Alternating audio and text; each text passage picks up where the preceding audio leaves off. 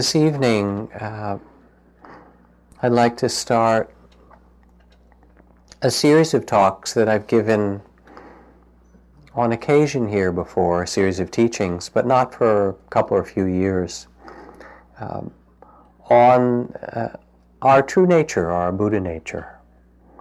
And I enjoy these particular teachings because I believe in, especially when times are difficult, which probably one could say most of the time in one's life,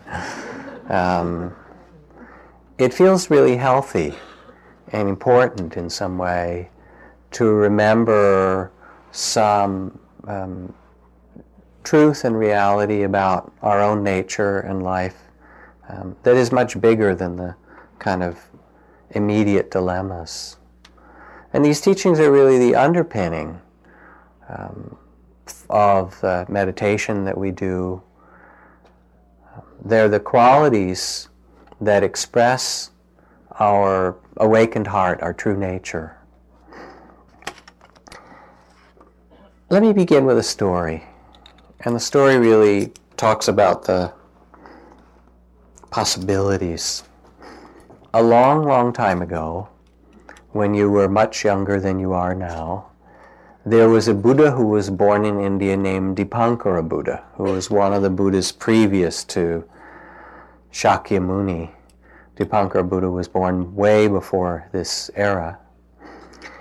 And in the time of Dipankara Buddha, as he was wandering around India offering teachings, or at least as the story is told, who knows? Tonight you can just listen to the stories and do what you will with them.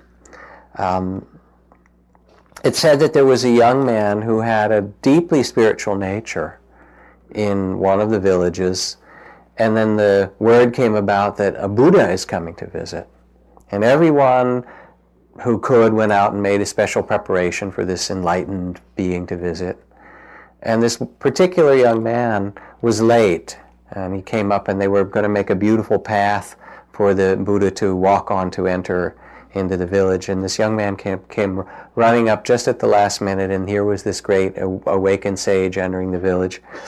And there was a kind of muddy path, and so he threw his robe and himself down and said, as he did this, may I be, of some service to this great being. And as the Buddha passed by and felt the dedication of this young man's heart, he said, this young man will become a Buddha like me, and a great teacher throughout India. And in fact, as the story goes, he became Siddhartha Gautama, the Buddha of 2,500 years ago. Now there's one little detail that's also important to know, that this young man who said, seeing this great sage visit his village, said, I would like to dedicate myself so that I become awakened and compassionate as this being is. The detail is how long it took. And as the story is told, it took 100,000 mahakalpas and 4 immensities of time for him to practice the perfections of patience, generosity, steadfastness, compassion, wisdom, loving kindness, and so forth.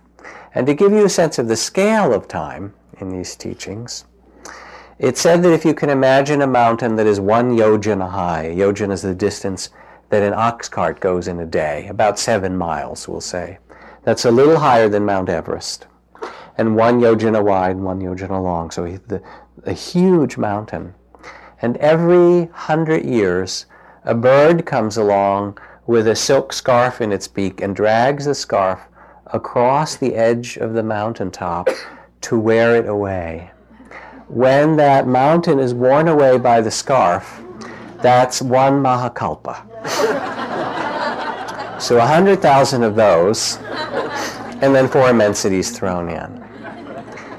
And in that time, the Buddha-to-be, who became Siddhartha Gautama, practiced patience, practiced compassion, practiced steadfastness, practiced truthfulness, practiced generosity, and so forth.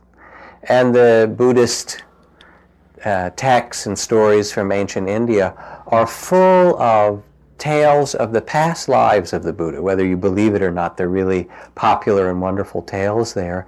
And a lot of times they're the kind of folk tales where the Buddha was born as the king of the deer in the forest, or the Buddha was born as a noble elephant or a parrot in various animal incarnations, or the Buddha was born as a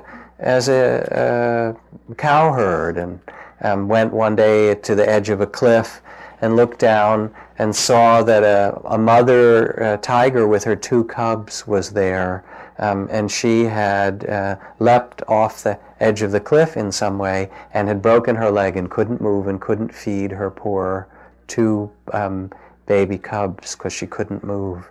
And he was so touched in this particular kind of children's story that's told by compassion that he thought, well, maybe I will make myself food for this tiger so she can feed her children. And he threw himself off the cliff as an act of generosity. Extreme generosity, one might say. So there's all these kind of mythological tales about the Buddha in these lives. And I remember when I went to visit Mother Teresa's and to work there a little bit in Calcutta in years past in India, there was a little sign in one of the places which was hospice for people who were taken from the street. She called it the Home for Dying Destitutes, Nirmal Hridaya. And one of the little signs on the wall said, Mother said, there was little sayings, Mother said, let them eat you up, you know. And it was really for her nuns, it was the spirit of service, of don't hold anything back. So this is the kind of stories that are told. And it's said that whenever a being expresses this awakened heart, they can be called a Buddha or a Bodhisattva. I mean, in our Western culture, we might just call them a saint.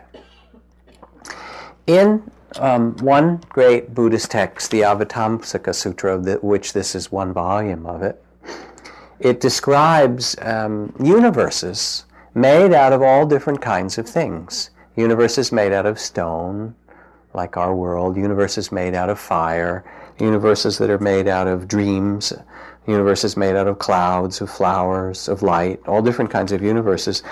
And then after it describes all the possible universes, it also describes the teachings in those universes. And it said that in all places and in all times, no matter what the universe is made of, what brings joy and happiness to beings is the expression of generosity, truthfulness, compassion, steadfastness, patience, wisdom, these qualities that are called our true nature, our Buddha nature.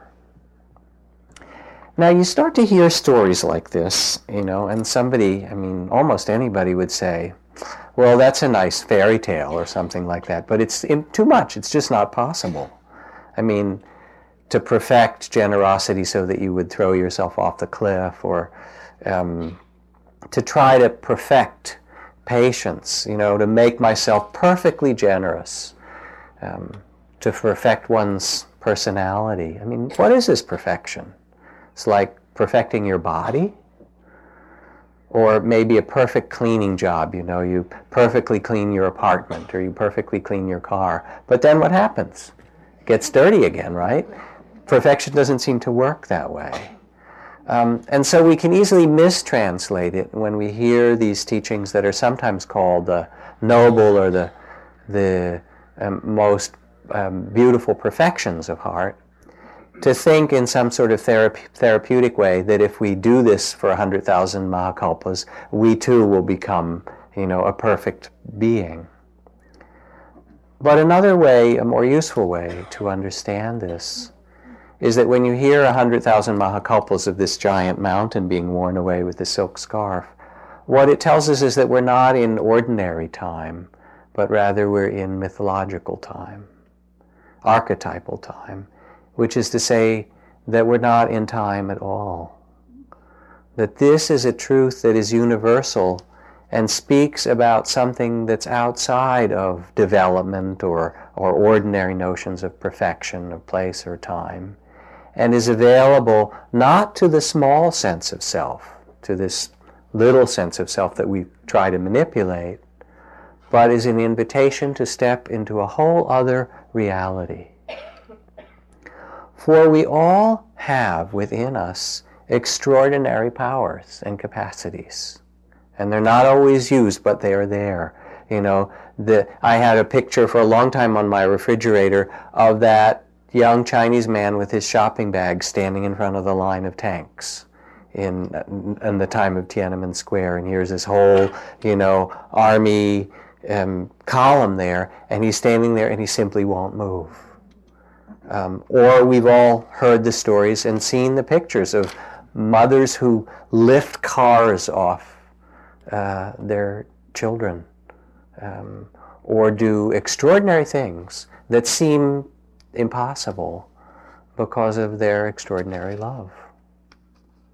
So we each have in us these capacities. And to speak of the perfections, to meditate, to undertake a spiritual practice, in one way could be described as nurturing, cultivating, developing patience, compassion, steadfastness, generosity.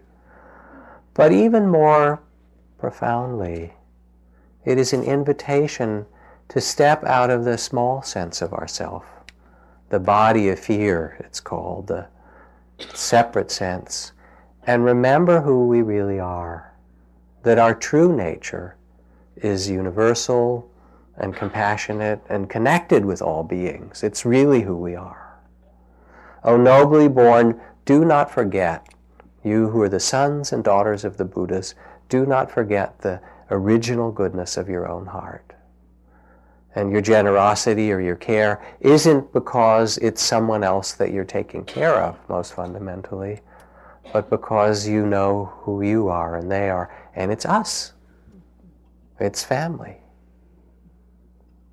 Now, the first of these traditional teachings on the perfections of the heart, or our true nature, is called Danaparamita, or discovering the generosity that is innate to the heart. Not what we should do or what we might take pride in or possess, but the foundation of it, the universal principle of it, the pleasure of it. Because when something is really beautiful, even in difficulty, there's a kind of happiness that it brings. And dana, this quality of giving, service, many translations for it, letting go, is really an invitation to joy. We can sense, delight in, value, enjoy what it is like to offer to others. And in fact, if you have a life where you can't give anything, it's a really impoverished life.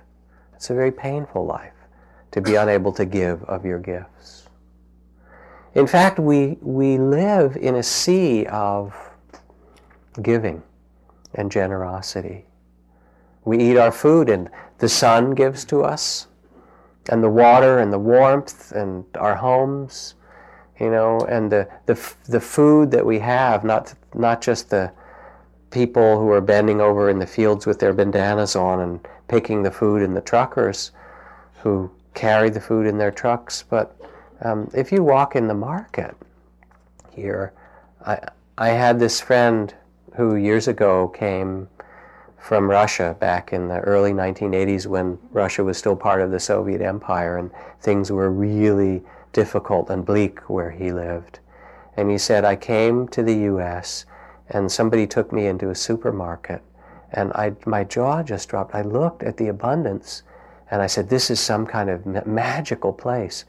And then he said, come with me, and he took me 3 blocks down, from Andronikos, and took me into a Safeway, and there was another market with the same amount of stuff in it, and I just couldn't believe it. I stared at it and I wept. And we have this abundance of the world in front of us, and it is given to us all the time. The Buddhist blessing for meals. With gratitude, I remember the people and animals, the plants and insects, creatures of the sky and sea, air and water, fire and earth, all whose joyful exertion blesses my life every day. I remember the ancestors and elders and all that I've been given from generations of beings before.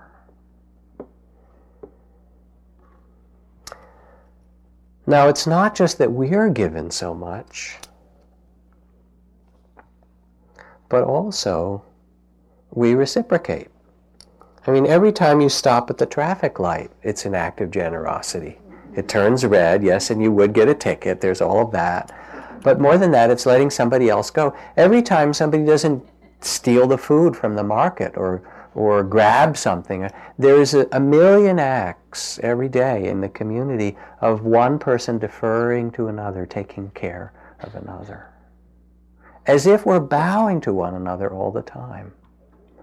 And we do this on the grounds of our ancestors, whether they were Latino or European or African or Asian or Native American, our Miwok ancestors from this land here. Somebody told me this beautiful phrase about therapy, that one way to understand the therapeutic process was to change ghosts to ancestors, which I thought was really interesting. And in some way, if we look with a wise heart, we see how many ancestors we have, and the labor and love and dedication that was put into this world that we live upon. So, why is generosity the first expression of our Buddha nature, the first expression of enlightenment? It's simple, because it's about letting go. And our happiness doesn't come from what we get and hold on to. It comes from our ability to let go. And if you haven't learned that yet, it's something worth studying, because sooner or later you'll have a crash course in it. So you might as well practice some graciousness with it beforehand. And as we look in ourselves, we can begin to discover the nature of a generous heart and how it expresses our enlightenment, our awakening. Your own, what you already know. I mean, reflect about it for a minute. Let yourself reflect on someone who's been generous to you as a benefactor with their love or their money or their time, and how it feels to recall them, this person that really was your benefactor, and what they've done for you.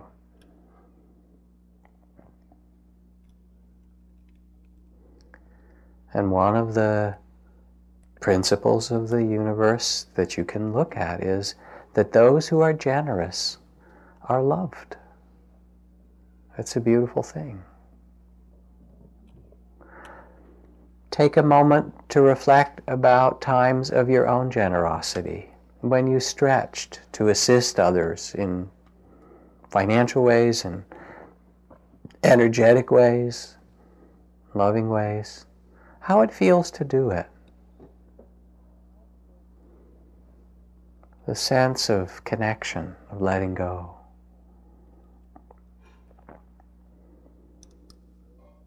The trust in it somehow, that you can give and things will get better through giving than through holding on.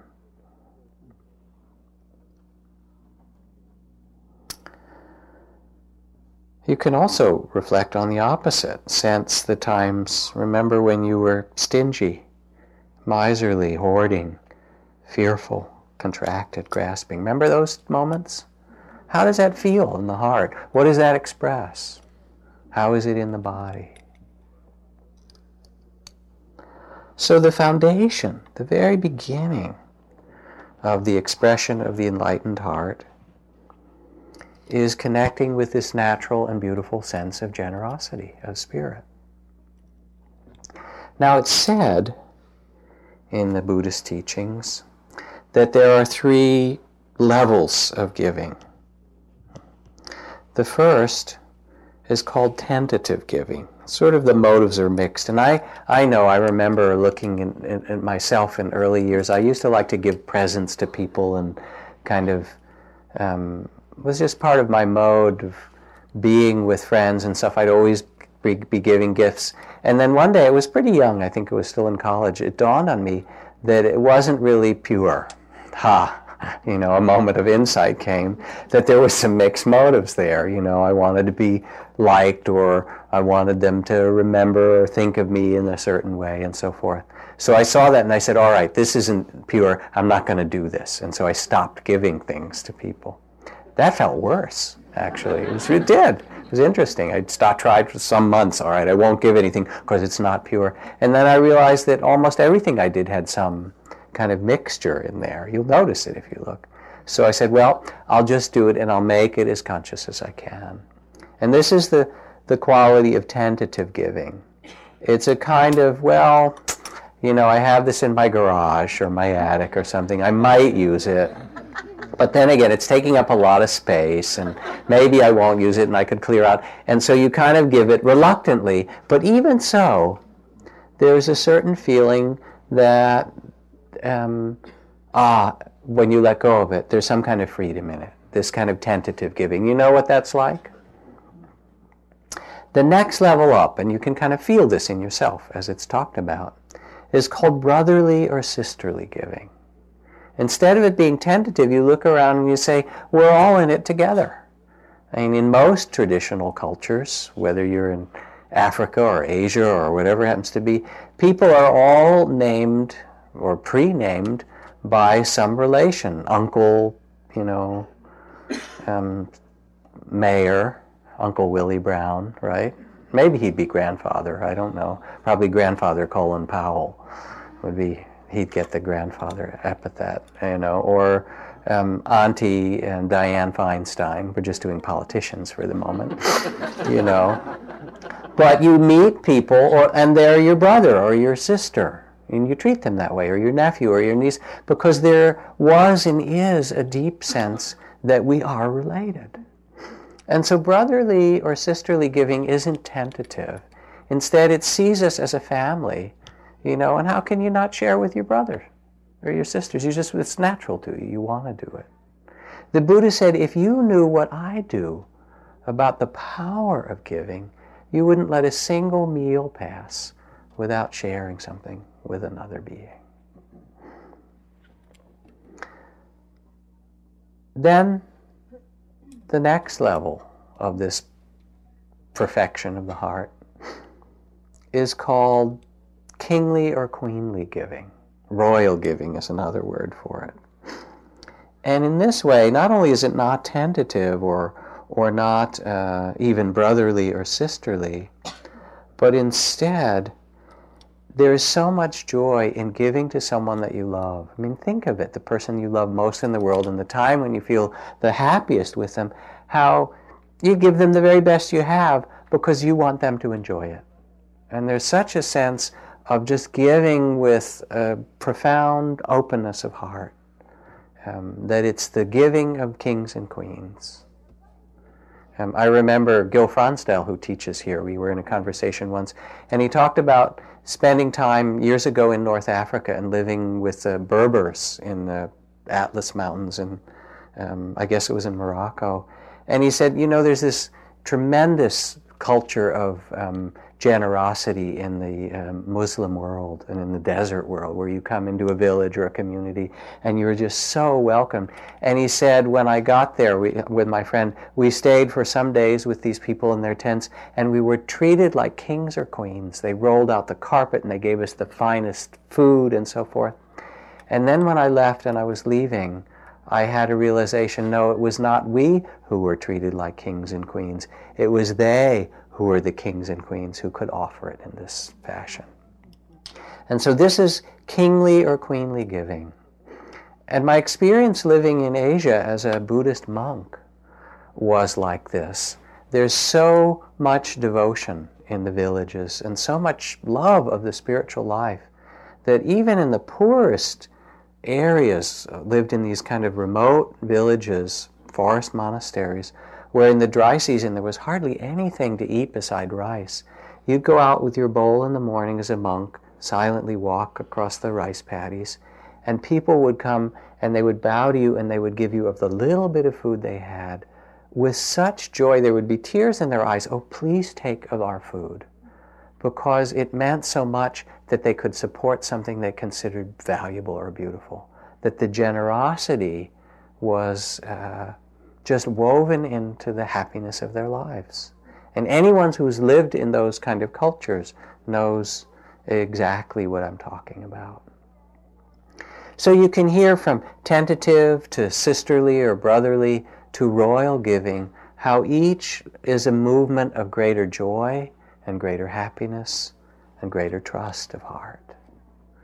That somebody asked Gandhi at one point, about how he could manage to serve and give so much to the people of India, being in prison and walking tirelessly and doing all these things, and how could he possibly do that?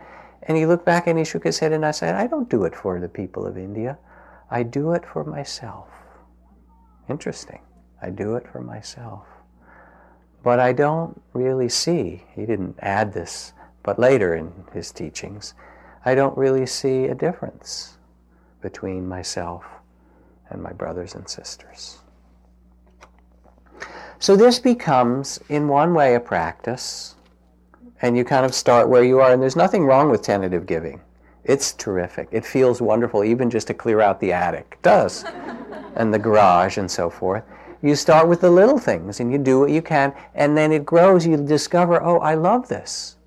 I mean, one of the practices that I've done for, a long time, many, many years, I made a resolution that if I have a thought about giving something away, money or something I have, and so, a generous thought, I just do it. When there's little tentative thoughts, well, you might, shouldn't, or that's too much, or you might, I just dismiss those thoughts. If it comes into my mind, as best as I can, I just act on it and do it.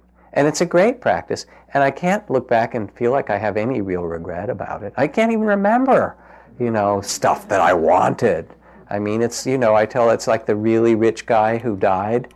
I tell this story all the time, and people were wondering, how rich was he, and, how much did he leave? Everything, of course. That's how much you leave.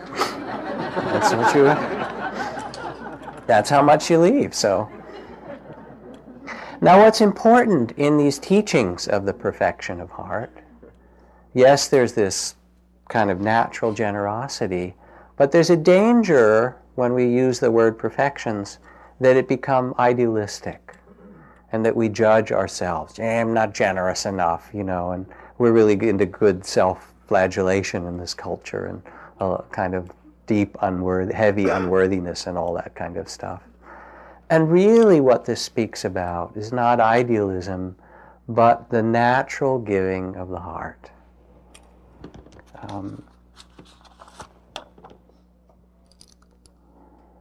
In a small Midwestern town, a young boy and his family lived next door to an elderly couple.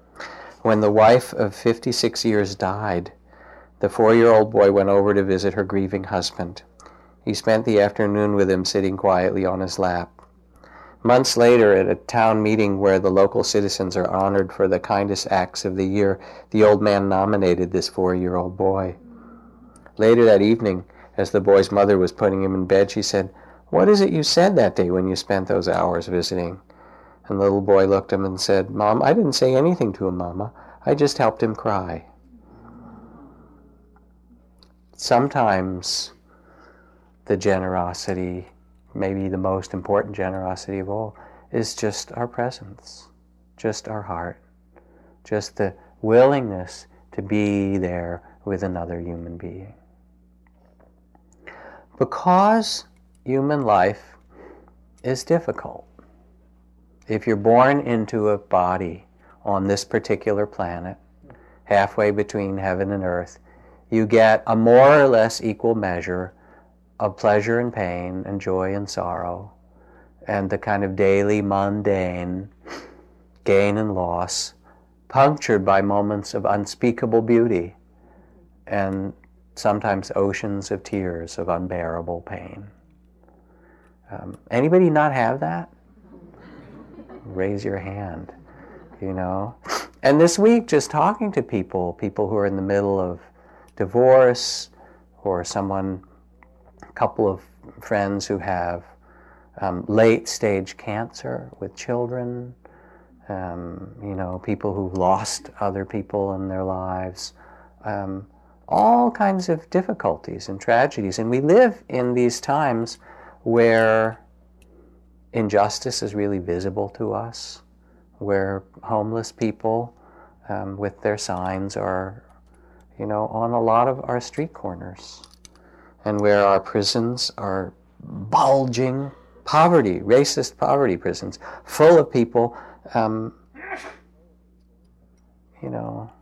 because I've been working on prison stuff over these last few years a lot. I just read the statistic that 55% of the people in the Alabama state prisons are there for marijuana offenses. Maybe I mentioned that in another talk, but start to think about, what are we doing to human beings? Or we look at the kind of political polarization, or the suffering in Sudan or Iraq or wherever it happens to be, or the environmental destruction, or the continuing insanity of racism that seems to poison so many things in our society and the world. And if we look at it, it seems like, well, how generous am I supposed to be? I mean, this is really a lot to take on. Am I supposed to sacrifice myself? And so there's a kind of wisdom that's needed in generosity as well, a kind of understanding. There was a point where the Buddha went to a monastery, as the story is told, where the monks were all quarreling about something or other in the rules that the Buddha had made. And so the Buddha went to try and straighten out this huge quarrel and all these people fighting. And they didn't listen to him. And he said, but wait, I'm the Buddha. I made up these rules. I'm the one. But you know how people are, right? Finally, he just left, and he said, I'm going to go in the forest and be with the animals. They're a lot more civilized than most of the people out here. I had a friend who had been a Buddhist monk, meditator for a long time, who then became the director of a number of hospices. Director of the biggest hospice in the Northwest. And he said in his first years of doing hospice work, he spent time with so many people who were dying.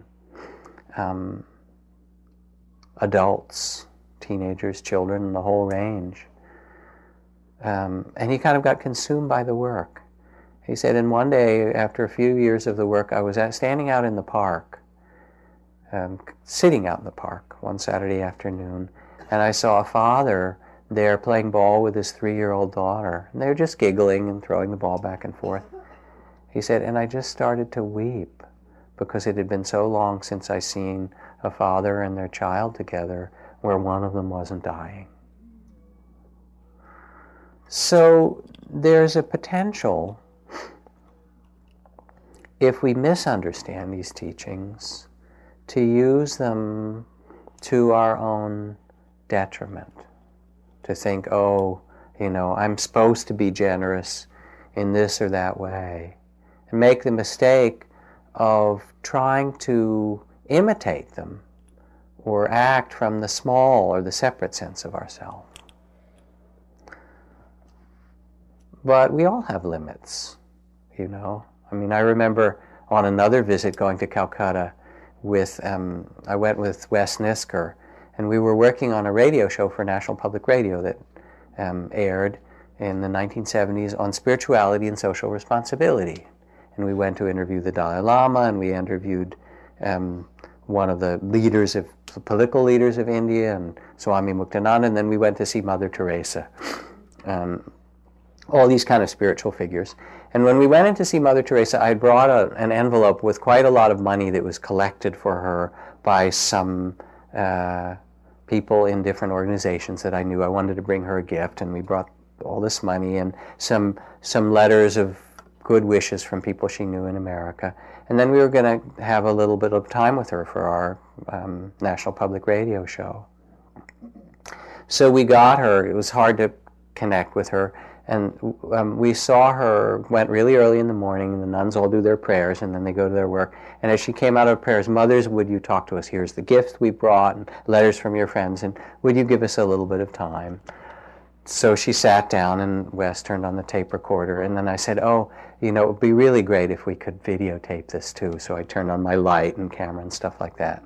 And I looked over at Mother Teresa, and she looked pretty unhappy. It was like, here she just finished her prayers and with all the sisters, and now they were going to go and work with the lepers or people who are dying. And here are these, young guys from America who are taking her time, and it's like one more camera, right? And I think, oh, I've gone all the way to India, and I've pissed off Mother Teresa,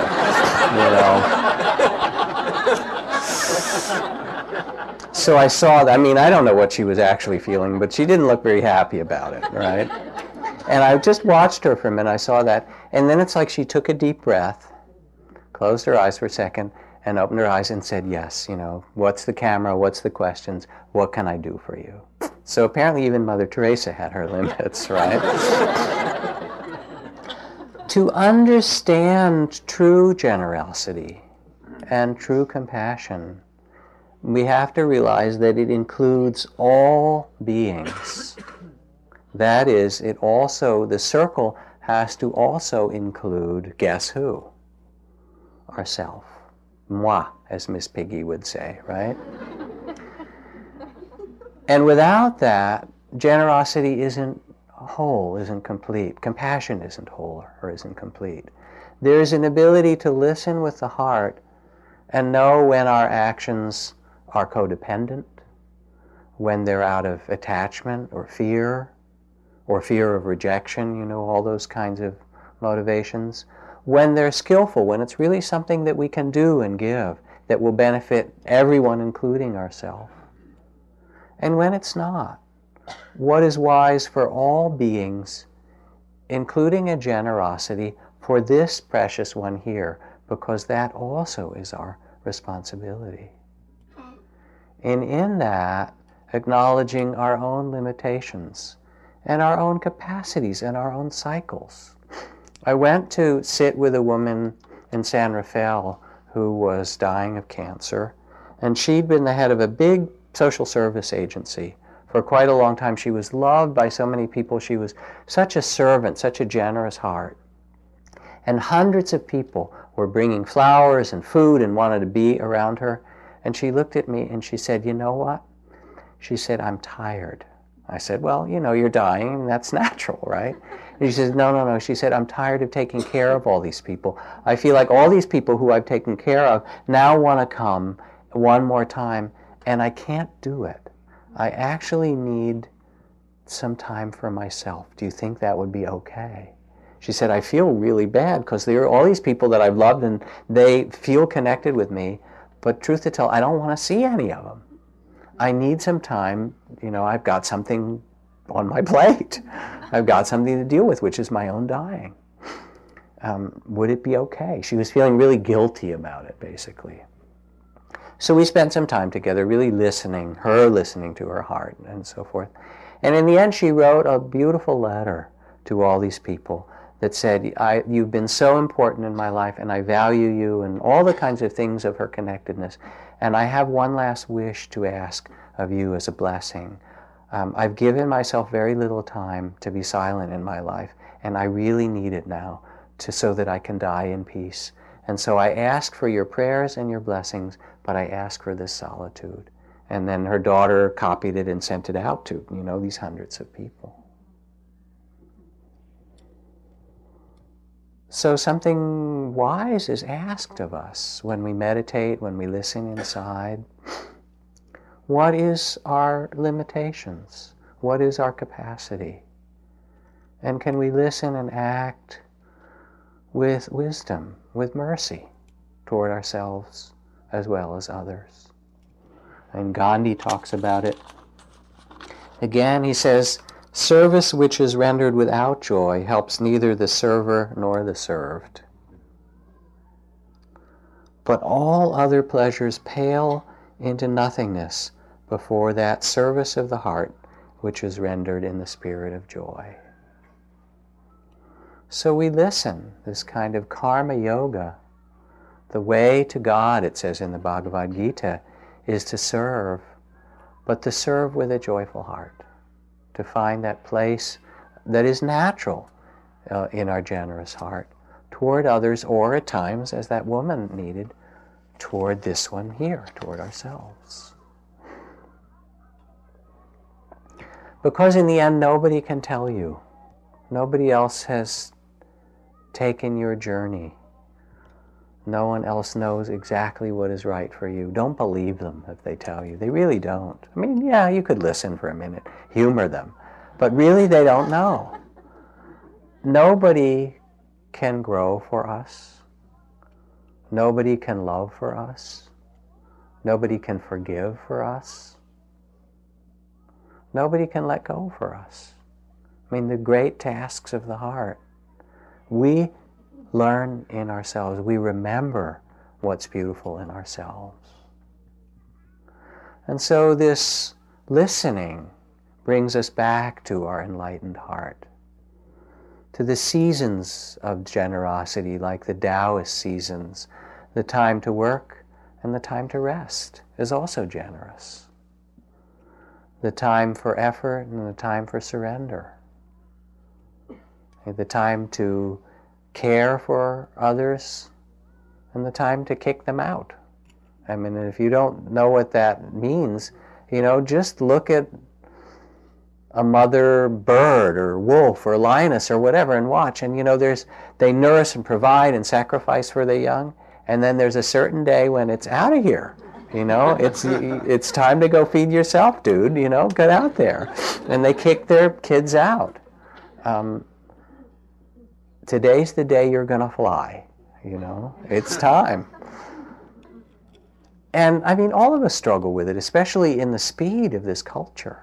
I struggle with it, with the demands of family and teaching and community and prison work and things that I've been doing with Tibet, and concerns about injustice and racism and political concerns and Spirit Rock. And this is a wonderful community. People have been so generous. And all of this here is really the result of people's generosity.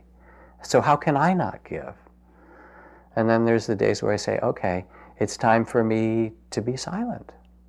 Take a walk. Turn off CNN, listen to Mozart, And sometimes it's our humility that's our gift. It's our brokenness that's a gift. It's the, struggles that we've gone through and being honest about it that's a gift. There's a man, I can't remember his last name. His name is David. Some of you will remember his name because he lives in Marin, and he runs the Church of 80% Sincerity. Okay? And he goes around to schools, especially to middle schools and high schools. And the remarkable thing about David is that he has a profoundly disfigured face. Okay? And he talks about the Church of 80% Sincerity. He said, because 80% is pretty good for most of us. He said, if you could be compassionate 80% of the time, you're doing really good. And 80% wise, and maybe even 80% celibate, you'd be all right, or whatever it happens to be. So he'll go into high schools or middle schools and talk about the reality of unconditioned love. And then he says, of course, unconditioned love has a shelf life of about 10 seconds, right? Darling, I'll love you till the end of dinner, right? And then some other state comes. So he's very funny, and he's very wise, and sometimes he brings his wife with him. He's married to this really beautiful woman, Marlene, and he says to the kids, look at me. Here I am, the worst thing you can imagine, right? I mean, and most teenagers think this way. They already think their faces and bodies are disfigured. It is. I mean, no matter how beautiful they look to us, and teenagers have this whole, I'm deformed, And then they look at him and they get to laugh and recognize their fears and self-pities, and they're just relieved to be a human being with their own flaws in the mirror of his life. And here he is, outwardly horrible to look at in some way, and inwardly absolutely beautiful. He is this beautiful, humorous, wise, shining spirit, And by the end, he'll look at them and, in the beginning he'll say, "You can't look at me, can you? It's too hard." Just, I know that. That's okay. You don't have to look. But take a peek if you want later, when I'm not looking. I mean, he's really... And by the end, he says, "I look different to you right now, don't I?" And they all nod. They know it's true. And then they stand up and give him a standing ovation by the time he leaves. So what we have to give is not always some great big glamorous kind of movie star, image of it. Sometimes, as Ramdas talks about, in his Fierce Grace, that it's the things that have been the most difficult, that the disabilities, the struggles, our honesty about it, that is a real gift to another human being. Like this nun I read about who was working in Peru and got crippling arthritis, couldn't teach anymore, and she began to minister to all the people who were disabled in her community. And she became so beloved because she'd learned to care for everybody who was hidden away in that particular society. So the perfection of generosity doesn't come by making or being or becoming. It just comes from loving people, caring for them, feeding them. If you want to know how to express your enlightenment, it's simple. Love people. Care for them. And in it, this distinction between who we are and who they are falls away. Like the tiger, the mother tiger at the end of the bottom of the cliff. That kind of story. Somehow when we sit and get silent, or look in the eyes of someone and see their secret beauty, there's a knowing that it's not just me here, but it's us, this web of life. It's so mysterious. I would rather live in a world where my life is surrounded by mystery than live in a world so small that my thinking mind could imagine that it understands it all. So mysterious. To listen really deeply, to love really deeply, is nothing about fixing ourselves or anybody else. That's kind of the ego that wants to fix stuff. We've done that a long time. But true generosity, compassion, stems from a silent communion with us. It's inclusive and contagious and reckless. And it's not how much you get that really makes you happy. It's how much you can give. Rumi again puts it this way. He says, "Love is reckless, not reason. Reason seeks a profit. Love comes on strong, consuming herself unabashed, yet in the midst of suffering, love proceeds like a millstone, hard-surfaced and straightforward. Having died to self-interest, she risks everything and asks for nothing. Love gambles away every gift. Gambling yourself away is beyond any spiritual ideal or technique. Love seeks grace and favor. Love overcomes all, as it says, forgives all, understands all, heals all. There's no problem, no difficulty, no wall, no sorrow that enough love cannot heal, overcome."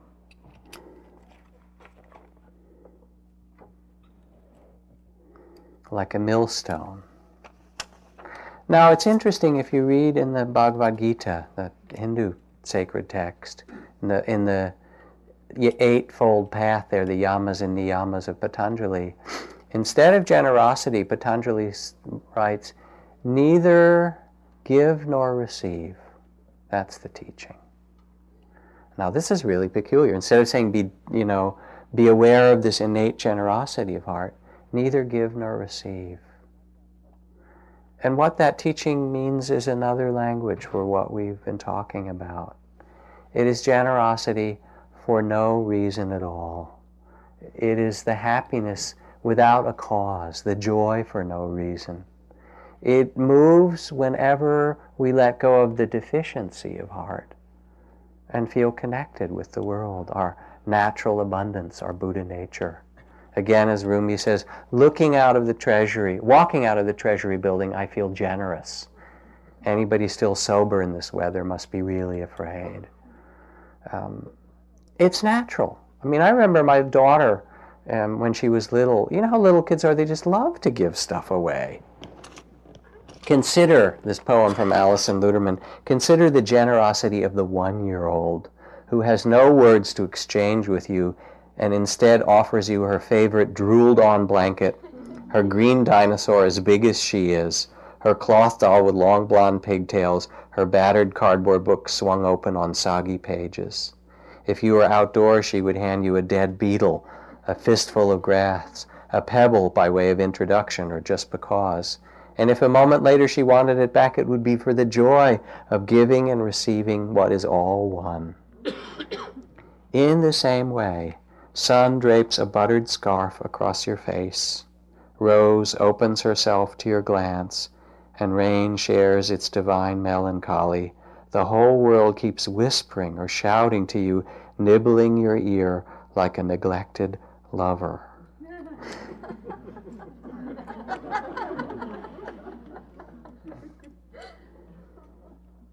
The Iroquois understood this, and they didn't want their children to forget it.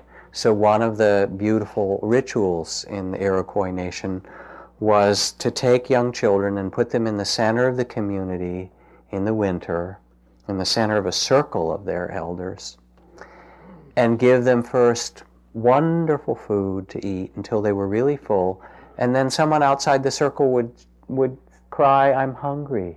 I have no food, I'm hungry." And the child would be led to take of this abundance of food and feed them. And then they would ply the children with drinks, and then someone would cry, "Oh, we have nothing good to drink, we are thirsty." And the children would give after their own sense of abundance to others. And finally they would be given all these beautiful pelts and weavings and things to keep them warm. And then from outside the circle, "Oh, we are freezing, we are cold, please help us." And the children would be led to give and put around these others naturally what had been given to them.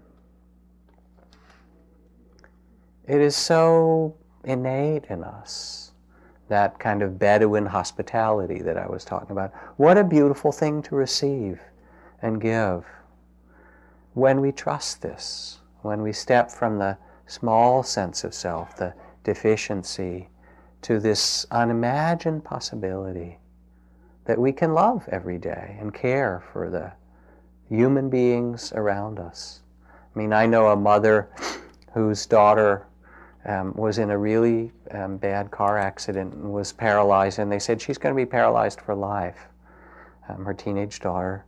And this mother simply wouldn't accept it and spent 3 years, quit her job, and spent 3 years lifting and lowering and raising her daughter's arm and speaking to her and getting her to track with her eyes until she brought her daughter back. She just did it. You know how mothers can be, and their best, right?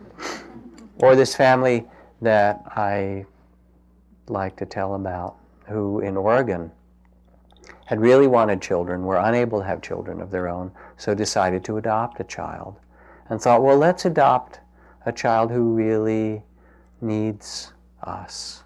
So they adopted an Indian child, and they said, you have a child who is disabled, who might really need, we have a lot of love and care, we can take care of a child.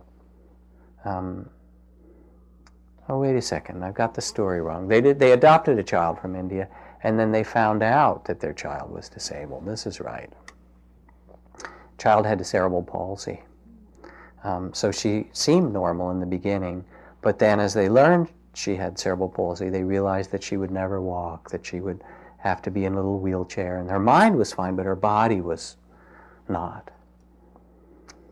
And after 3 years of having this child, then they became worried about what would this child do, because this little girl or girl would be disabled and wouldn't have anybody to play with in schools. It would be really difficult. And they thought she needs a playmate. So they decided to adopt a second child. And they went to India and they said, we need to adopt a brother or sister for for our 3-year-old girl who we've adopted who has cerebral palsy, but please, could you give us a disabled child so she will have someone to play with who is like her? Imagine this. Imagine you adopt a child and then it turns out that she's severely disabled. And your response is, oh wow, let me get another one like this so that they can be together. This really isn't about generosity in a way. It's about love. It's about connectedness. Imagine, says Daniel Berrigan, I would give anything for the look in a hungry man's eyes when I give him the bread that I baked with my own hands. Imagine that you could give to those who need in this world. If you really could do this, would you not do it? So what we do in these practices is really listen to the heart and remember what's possible, to how we can love one another. And you can play with this, you can practice. If you have a thought of generosity, see what it's like to follow it just as soon as it comes. Or give something to someone you don't like and just check out what that feels like. It's interesting, Or give someone an unexpected gift this week. See what that feels like. Just notice it. Or give a gift to a child and then give one to an adult and see what the difference is like in that. Or give something away anonymously, something big. Try that and see how that feels. Or notice what it's like to receive. Because actually we're giving and receiving all the time, and it's not us as me and you. It's all of us together. We're just in it together. It's all this sacred stuff that we exchange it doesn't belong to anybody. It's this divine world. And I guess I'll end with a story that I read not so long ago, but it seems so fitting for this talk. I'm a social worker, and I got a phone call the other day from a woman who works for the Gallup poll. She's explaining her poll on how much time people spend helping. I finally start to crack up seeing the absurdity of it. You're crazy how much time people are helping. What kind of question is that? Tell Gallup he's nuts. She started to laugh too. I know, that's what I said, but what can I tell you? It's my job. She was sort of whispering conspiratorial, and I laughed even more. Then I asked her, well, am I helping you? She said, I guess so, sort of. Didn't I? I said, well, that's your job to figure out. And then I threw in, we're all just trying to make the best of a nutty situation. In fact, that's what I'm trying to do all the time. That's it. I want you to put me down in the Gallup poll as someone who helps all the time. More laughter. She said, we don't have a category for all the time. Oh, ye of little faith. But we do have a line here that says all of the above. Perfect, I said. Put me down under all of the above. I'm a very all of the above kind of person. In fact, you have to put everybody down under all of the above. Everybody's just trying to make the best of a nutty situation. Gallup can release a poll that says, everybody we talk to in America is helping. God, she said, I wish I had the nerve. Maybe I'll do it with alternate answers. 1 out of every 2 people in America is helping. The other half is being helped. Finally, we said goodbye. It's been great, I said. Very helpful, she agreed. Months later, there's this story in the newspaper. This is true. Gallup poll reveals half of all Americans help out as volunteers. Right there in the paper, she did it. She pulled it off. I rush into the kitchen, read the headline to my wife. That's me, I exclaim. Which half, says my very wise and wonderful wife. All of the above, I answer triumphantly. Well, could all of the above just help wash the dishes? She answers smilingly. So let your eyes close for a minute. And just sit with whatever these words may have touched in you.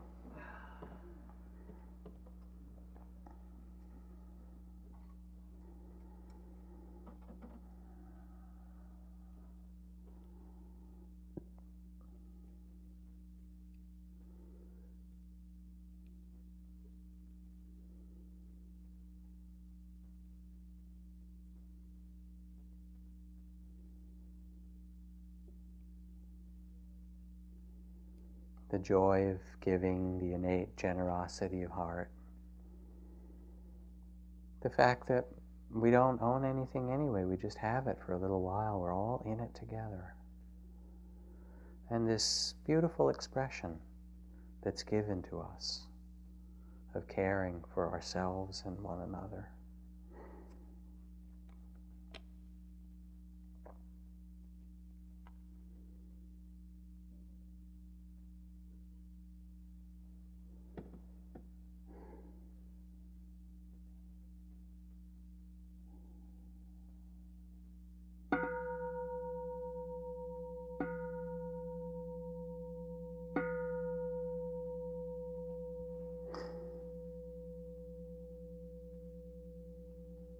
So take these teachings for in whatever way they might be of benefit to you, especially over this next week. Play with them and listen to your heart and find the happiness that's really genuine, especially in these times we need it more than anything. Let us do a little chant before we go out into the evening, just one syllable, really short. Then we'll go out into this summer night. And the chant is a very simple one. In the Buddhist tradition, there is a text which is the complete and perfect teachings of wisdom in 80,000 verses. That's then summed up in 8,000 verses and in 800 verses. And fortunately, for your sake tonight, it's summed up in one syllable, which saves a lot of study.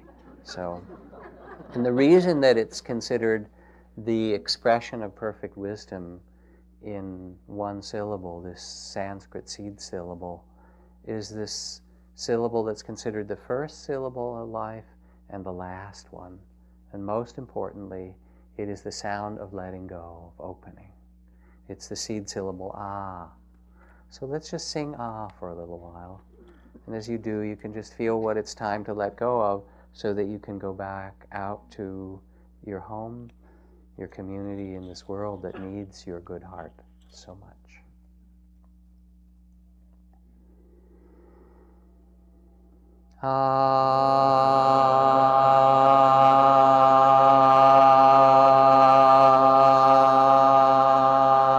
Add harmony.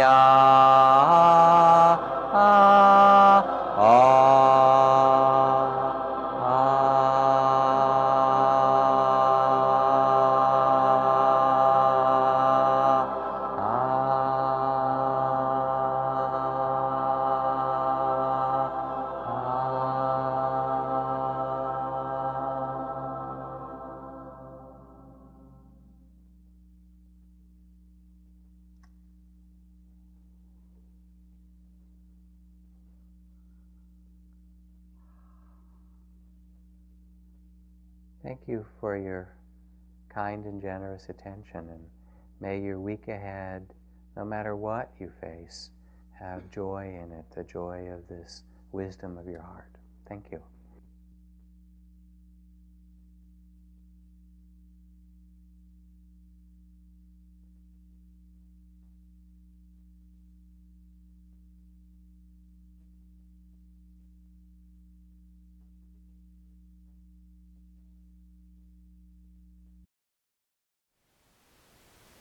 Thank you for listening. To learn how you can support the teachers and Dharma Seed, please visit dharmaseed.org/donate.